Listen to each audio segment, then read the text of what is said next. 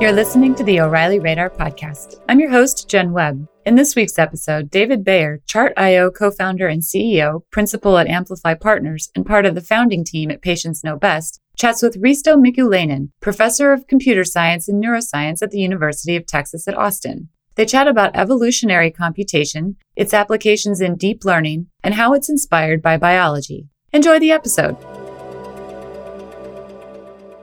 Why don't we start with your background and how you got to your current role? Yeah. So I got my PhD in 1990 at UCLA, Computer Science Department, and then immediately I started as a professor at University of Texas Austin in a computer science department as well. And my dissertation and work early on was focused on building neural network models of cognitive science, and that means language processing and memory in particular. And that's continued throughout my career. And we've dusted off those models lately to push towards understanding cognitive dysfunction like schizophrenia and aphasia in bilinguals, even though it started early on, like 1980s already. And neural networks have always been the main focus, using them to cognitive science and engineering. So in addition to that cognitive science, I've did quite a bit of work actually on computational neuroscience, taking it down towards the neural structure. Cognitive science models are more of an abstraction of behavior, as in psychology, whereas in some other areas like visual processing, we can model the neural circuitry underlying the visual system. And that we did for quite a while, for a decade or two, built models of the primary visual cortex and made predictions about the circuitry and about behavior there.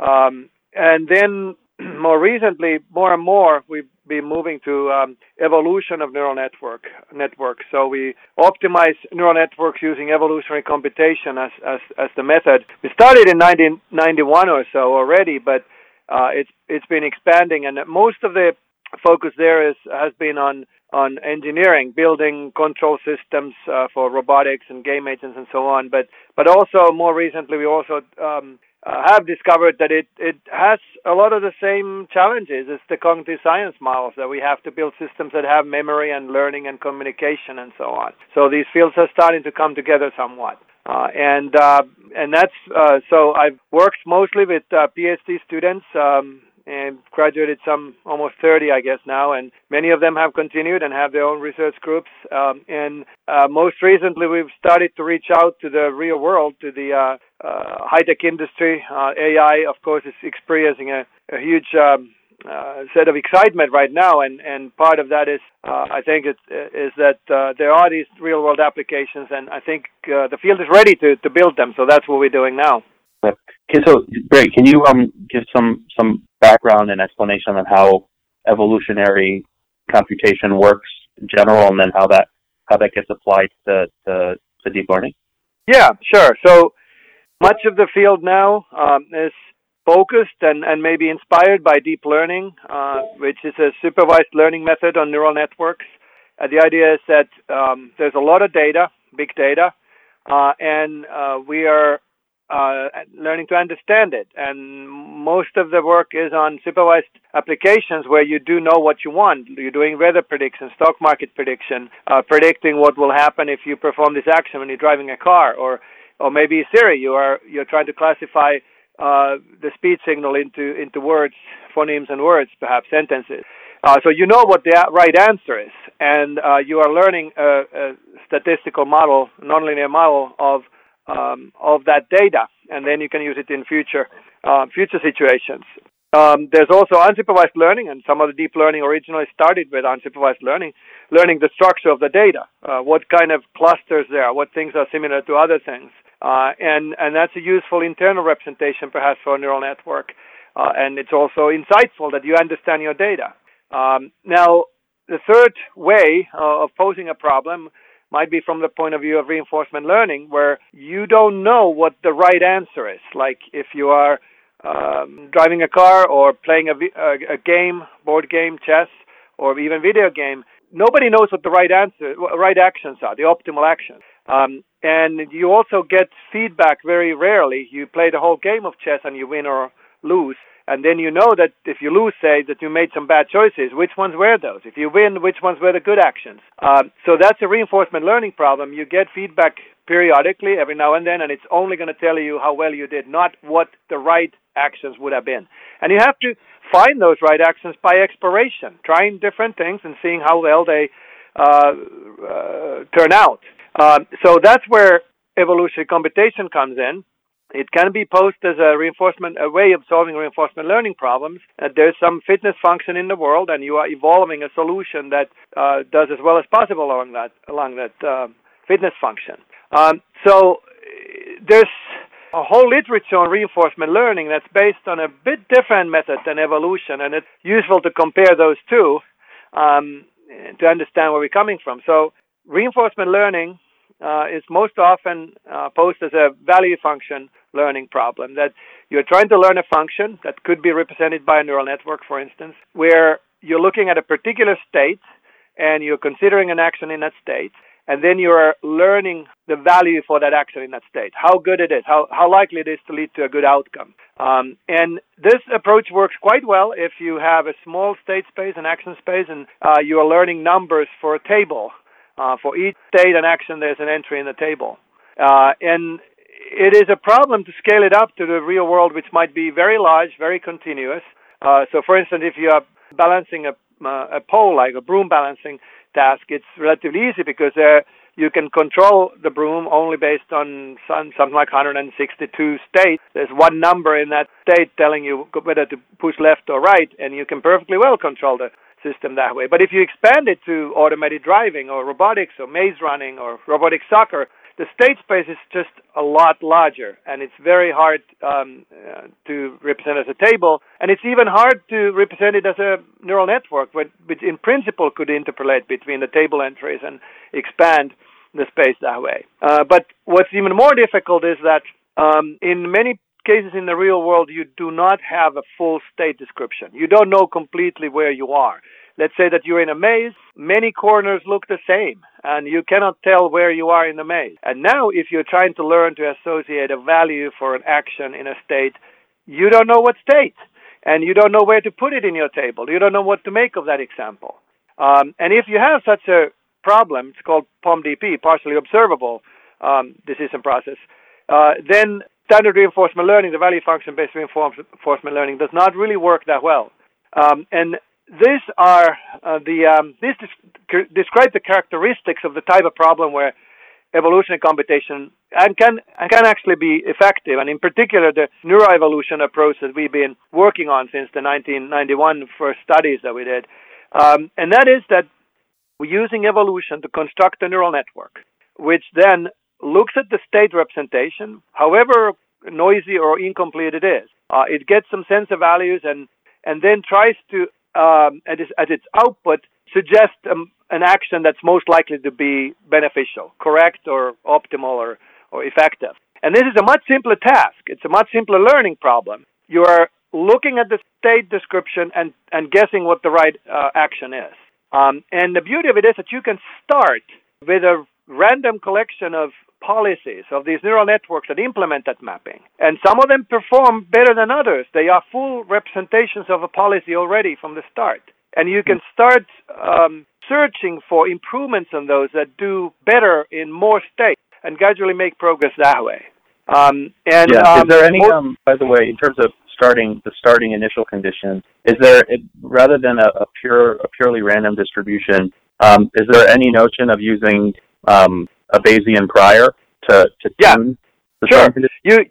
You can certainly, if you have knowledge about your domain, you can certainly program that into your initial population. Does that perform better than pure? Well, it can. It depends on the task and the knowledge. So one important component of evolution is always diversity. And if you are programming up some knowledge, like everybody in your population shares a certain amount of knowledge, you are actually stepping on diversity already a little bit.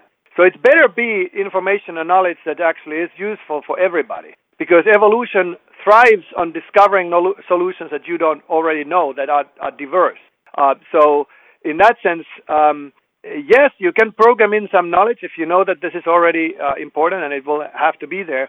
you are starting halfway there. You are making individuals in the initial population that already have a clue, and then you're searching from there on. On the other hand, that might impinge on the wacky creative solution. Exactly. Right? Exactly. So there are many examples of evolution discovering surprising solutions, and if you program up your conception of what the solution should look like, it would be much harder to discover those creative solutions. But I needed to add one more thing about why the neuroevolution works on those POMDB domains.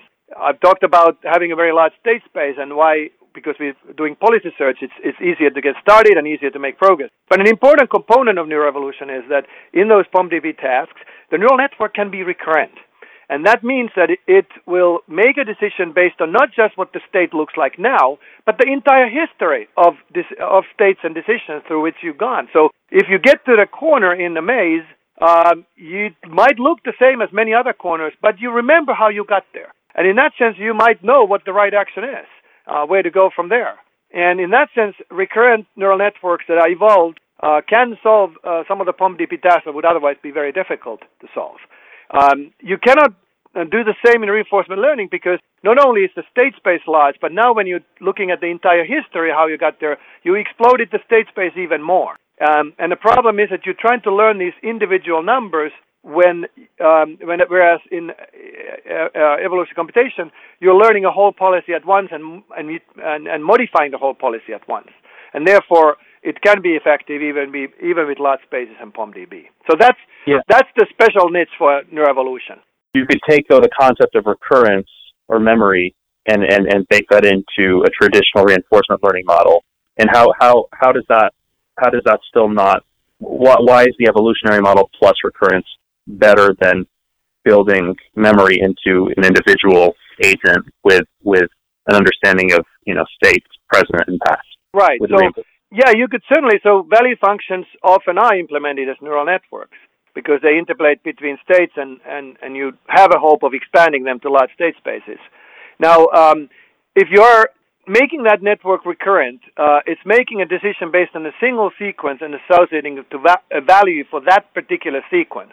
But that means that you are really in a needle in a haystack because you have just one sequence and then value for one action. You cannot even learn about the values of other actions in that state. You don't know how the actions, the values would change if you got in some other way to that same state. So it's making the feedback values from which you learn even less dense. So you have very few cases from which you try to construct a system that would allow you to perform. And that's a crucial difference. The recurrency doesn't help you there because it's separating your numbers more instead of bringing them together. In a neural network that actually gives you the action directly instead of a value, you are learning a mapping from a large set of states that have history to a smaller set of actions, or maybe they are continuous or ranges. And you are already performing the entire policy right there instead of having to construct it from these values that are very few and far between. So that's the difference. How do you know at any given point from an evolutionary, using it in the context of evolution, I suppose without evolution as well, to balance the awareness of potential local maxima versus some global right. optimum? Yeah, that's a very good question. So what we are trying to do is optimize a nonlinear function. And this has been a branch of applied mathematics for a long time, and there's really no guaranteed method for doing that. Nonlinear functions, you can never tell where the global optimum is. You can only find good optima, local optima. And some methods are more susceptible for that problem than others. And in particular in neural networks, this has been a discussion as long as neural networks have existed, that they will follow the gradient and they will get stuck in local optimum. And that indeed is a problem if you have a single solution like a neural network that you're modifying using some, say, supervised method like backpropagation or deep learning methods, that you are modifying it step by step, following the gradient and getting stuck. In that sense, evolutionary computation actually has a significant advantage by its very nature because it's a population-based search method. So you start with a population of a large number of potential solutions, hundreds maybe, or whatever, even more, thousands. And you are spreading them out in the solution space as widely as possible. And now maybe some of them you are modifying and they get stuck in local minima, but there will be others that are in other parts of the space, and they don't care about, this one solution or a couple of solutions that are stuck in local minima here. They are exploring other promising parts of the space. So you are hedging your bet. You're spreading solutions around the space, and local minima are not nearly as that much of a problem because search does not get stuck on one local minima. Moreover, there are methods like, genic operators like crossover, where you take two solutions that are both pretty good. They are selected because their performance is good, and you're crossing them over. And the idea is that you are combining components of two solutions to form a new one. Now, even if both individual parents are stuck in a local minima, this crossover could be somewhere else in the space, and it would escape the local minima, and therefore you get out of it. So there are these factors that make it, or features of evolutionary computation that make it much less susceptible for that. But there's a problem that is well known in evolutionary computation that's related to local minima, and that's premature convergence. And that means that if you allocate all your resources to some solutions that seem to be good in the beginning, they may gradually, your population may start looking homogeneous, that everybody looks like everybody else. You're trying to optimize a single peak. In essence, you're stuck in a local minimum. So much of the work in evolutionary computation has focused on dealing with that problem, how to maintain diversity. And there's modern methods that do that quite well. You add a secondary diversity objective. You're not just trying to do well in a task, but you're also at the same time trying to maintain diversity. There are ways of forming islands that you never allow to converge. There's just simply you can add more noise, more mutation, and you can decide who to cross over. There are many different ways of dealing with that, but that is indeed the evolutionary computation perspective on local minima, and there are ways of dealing with that too. Interesting. And is it possible to ever run these without a goal? Oh yeah, absolutely. And or one more or less their own goal without it being pre-programmed? Yeah, that's very, very, very interesting, because until now, a lot of the evolutionary computation research has focused on optimizing a function, and function is defined in some mathematical way, so you can just ask and query it, and every solution has a value. It turns out that it works very well in many cases, but what you are doing then is you are taking incremental steps towards a single goal, and it turns out that the really hard problem in the world, like building cognitive architectures with memory, learning, communication, and in general complex systems, they don't really work that way. What you need instead is stepping stones. You need something that is an intermediate solution, and together with some other intermediate solutions, you can combine them into a solution of a bigger problem. And one way to make those stepping stones happen is to reward not how well you do in a objective function in some mathematical sense, but you reward, for instance, just novelty, being able to discover things that are unlike anything you've seen before. And in that sense, you let evolution run on its own and discover things that are novel. Turns out they are also interesting a lot of times, because in order to be really novel, you have to know something about domain, how to change the solutions so they are very different from others. And you're learning about the domain and what is the regularity and structure in it, so that you can get as far as possible in the novelty space. And turns out that even if you don't reward objectives at all, for instance, running a maze, a robot that has to get out of the maze, it's a novel behavior to explore different parts of the maze, and therefore you might actually get out of there, and you find solutions because they happen to be the interesting novel ones. And this is also, in some sense, it's more like the biological evolution, because evolution in biology does not have a goal. It is the individuals who are finding new niches to survive will survive, and they will thrive. And in some sense, evolution is like searching for novelty. It's searching for new ways to survive. And there's no specific goal, but tremendous variety and tremendous success has resulted from this process. And that's something that we are now starting to capture, at least realize that we should capture that in order to make even engineered systems much more complex than they are today. On the other hand, programming a system without any clear-cut objectives, to some extent, though, the implicit in that is the system obviously doesn't know, but it has infinite time, and it doesn't necessarily die unless power or memory runs out. Is there any way to give the agent a time objective, one where to basically encode the notion or intuition around self-preservation? Yeah, sure. It is possible. Evolution is, or evolutionary computation is well positioned to optimize multiple objectives using multi-objective optimization as a mathematical technique. So you can specify multiple objectives. As I said, one of them might be the performance in a task, which might be how fast the robot runs, for instance. And another objective might be just diversity, which is the helpful objective in that it might allow you to discover more innovative solutions. But you could also add an objective for conserving energy or looking pretty or whatever it is, and you can optimize towards those multiple objectives. You will find then, in multi-objective optimization, as always, some solutions that perform really well along the performance and others who are very conservative, perhaps, and others who look vicious, and you get to select, of course, which solutions you like.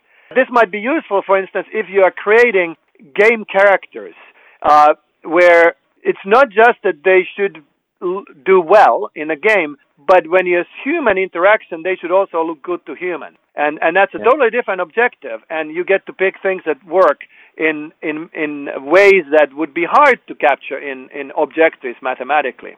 Yeah, okay. Yeah. So one of the things you randomize the parameters of a network around the features of a behavior or some object. Is there any sense as well in research of randomizing some controller which controls for a mix of goal parameters, where it's not one goal, randomize parameters to reach that goal, but rather randomize the parameters of the goals themselves? So beauty versus fitness versus, food Sure. consumed, and just tune and tweak, figure out which mix of objectives and how that plays out over time? Yeah, of course. Absolutely. This is very current research, actually. So one question is, can we choose objectives that encourage interesting solutions to emerge? And in some cases, we could, for instance, synthesize those objectives by characterizing what behaviors exist and then try to encourage very different kinds of behaviors, classify them. For instance, if you try to evolve pretty images or you try to evolve interesting behaviors on agents, we could let the system run for a while and then artificially generate objectives. It's also possible to use humans in the loop. Interactive evolution, that there could be human judgment in deciding which ones, especially along goals like how beautiful something is or how appealing or how human-like a behavior is. It's very difficult to do it in any other way except utilizing human input, and that can be brought in. So multi-objective optimization is a branch of math that has existed for a while, and that can be brought over. But in evolution, we can also extend it in these ways, generate synthetic objectives, cover the whole possible space of different solutions, give everyone a different objective a little bit in order to maintain diversity and encourage creativity, which is not the standard multi-objective approach. But these are current ideas, and so far what we know and understand perhaps is that really complex solutions require something like that. It requires a mechanism for creating stepping stones, maintaining diversity, probably using multiple objectives. The best way of doing that is still open research question. Interesting. Okay. And given any system at any given starting point running that multiple iterations over time, how do the answers tend to look from the cluster perspective? Do they cluster? Do you get some interesting weird divergence? So are you thinking about the solution after we've constructed it, or are you thinking about this the process of searching for the solution? The notion that if you run the same program over and over and over again, how often do the solutions tend to converge to the same idea? Yeah. So we'll talk about evolutionary computation as a way of solving problems, discovering solutions that are optimal or as good as possible. So in these complex domains, like maybe simulated multi-legged robots that are walking, and they are walking in challenging conditions, a slippery slope or a field with obstacles. There are probably, and usually we've seen it, many different solutions that will work. And if you run the evolution multiple times, you probably will discover some different solutions. Now, there are many paths of constructing that same solution. I mean, you have a population and you have some solution components discovered here and there. So there are many different ways of evolution for evolution to run and discover roughly the same kind of a walk, where you may be using 3 legs to move forward and 1 to push you up the slope if it's a slippery slope. So you do relatively reliably discover the same solutions, but you also, if you run it multiple times, you will discover others. And this is also a new direction recent direction in evolutionary computation, that the standard formulation is that you are running a single run of evolution, and you try to, in the end, get the optimum. And everything in the population supports in finding that optimum. But in very complex domains, especially in domains where things might be changing, the robot might be losing its leg, there might be wear and tear. In the stock market, the conditions might change. There might be new attacks in a computer system that you're trying to defend. It's actually a good idea to try to run evolution so that you get a whole population of possible solutions. Not just supporting one, but encouraging others that are good as well, but not the same. And you try to get that by maybe running multiple runs and then combining the populations, or encouraging diversity, encouraging different objectives for different individuals, and in that sense get the whole picture of the landscape, what possible solutions are there and what are they good at, and then keeping it, because when you deploy the system, you want to have that kind of robustness. You want to be able to solve the problem, but you also want to be able to perhaps adapt quickly, or even without adaptation be able to deal with new situations. That's, again, a current research and expanding the standard notion of what a solution is and how we get it. Got it. Could you talk about the term evolution, right? And it's inspired to some extent by biology. Can you expand a bit on how formal borrowing from that field is in terms of evolutionary computation, and how you're driving towards potentially deepening the metaphor? Yes, it is really a metaphor. It's a motivation and inspiration in a lot of this in machine learning. I mean, some machine learning is simply, statistics. I mean, it's not simple, obviously, but it is really based on statistics, and it's mathematics-based. But some of the inspiration in evolutionary computation and neural networks and reinforcement learning really comes from biology. But it doesn't mean that we are trying to systematically replicate what we see in biology. We take the components we understand, or maybe even misunderstand, but we take components that make sense and put them together into a computational structure. And that's what's happening in evolution too. We take some of the core ideas at the very high level of abstraction are the same. So in particular, there's selection acting on variation. That's the main principle of evolution in biology, and it's also in computation. And if you take a little bit more detailed view, we have a population, and everyone is evaluated, and then we select the best ones, and those are the ones that reproduce the most, and we get a new population that's more likely to be better than the previous population. We also have operators like crossover and mutation acting upon genes, and that's also biologically motivated. But there's a lot of biology that is not in these computational algorithms. For instance, the genes are really a starting point for constructing an individual and replicating behavior. There's a huge influx of indirect processes. First, genetic regulatory networks. The genes can be expressed only in context of other genes, and there's a lot of modulation of what gets expressed. There are epigenetic phenomena that are inherited but are not in genes. They are something that maybe is attached to genes, like methylation molecules. And then there's also developmental processes that most biological systems adapt and learn during their lifetime as well. In humans, the genes specify really a very weak starting point. When a baby is born, there's very little behavior that they can perform, but over time they interact with the environment, and that neural network gets set into a system that actually deals with the world. So yes, there's actually some work in trying to incorporate some of these ideas, but that is very difficult, and we are very far from actually saying that we really model biology. Now, there is this a National Science Foundation funded Science and Technology Center called Beacon. It's now halfway through its 10-year existence, and it's a $50 million center centered at MSU, Michigan State. There's also Washington, University of Texas, and Idaho and North Carolina A&T. And the idea there is to cross-foster this kind of ideas about biological evolution informing computing and computer science in illuminating biological phenomena. And it has been working very well. Mostly it's been going from computational modeling to biology. It is quite a bit more difficult to take ideas in biology that we are discovering and having a computational interpretation that helps, say, engineering better robots. But that's happening as well. And there are many such ideas that are up for grabs still. So there's a lot more that can be done. Interesting. Can you talk a bit about the work, how these evolutionary computations have been applied in practice? Yeah, sure. So the evolutionary algorithms have existed for quite a while, from John Holland and many others in Europe too.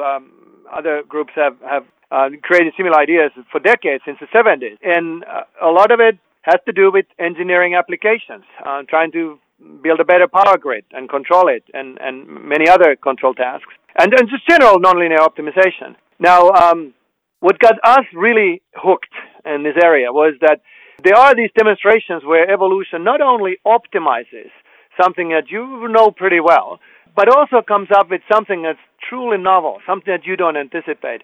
So for us, it was this one application where we were evolving a controller for a robot arm, Oscar 6. It was 6 degrees of freedom, but you only needed 3 to really control it. And one of the dimensions is that the robot can turn around its vertical axis, the main axis. Now, the goal is to get the fingers of the robot to a particular location in 3D space that's reachable, and it's pretty easy to do. So we were working on putting obstacles in the way and accidentally disabled the main motor, the one that turns the robot around its main axis. We didn't know it. We ran evolution anyway, and evolution learned and evolved, found a solution that would get the fingers in a goal, but it took 5 times longer. We only understood what was going on when we put it on screen and looked at the visualization. What the robot evolved to do was that when the target was say all the way to the left, and it needed to turn around the main axis to get the arm close to it. It couldn't do it because it couldn't turn. So instead it turned the arm from the elbow or shoulder the other direction, away from the goal, then swung it back real hard, and because of inertia, the whole robot would turn around its main axis, even when there was no motor. So this was a big surprise. We caused big problems to the robot. We disabled big important component of it, but it still found a solution of dealing with it, utilizing inertia, utilizing the physical simulation to get where it needed to go. And this is exactly what you would like in a machine learning system. It innovates. It finds things that you did not think about. If you have a robot stuck on a rock in Mars, or it loses a wheel, you'd still like it to complete its mission, and using these techniques, we can figure out ways for it to do so. And I have many other examples, and there are other people who have examples of this. Another one is in my class, an assignment in AI was to develop a game-playing robot that would, an agent that plays 5 in a row. You place X's and O's on a grid and try to get 5 in a row. There were many approaches, including neural networks learning to imitate humans, including some rule-based systems. But the winner was an evolution system, evolved neural network, that evolved to make the first move to a location really far away, million coordinate. And what happened then, everybody else was expanding the memory to capture that move until they ran out of memory and crashed. And in that tournament, of course, this system won. Very creative way of winning, but it's something that you don't anticipate, and it's always great to see that.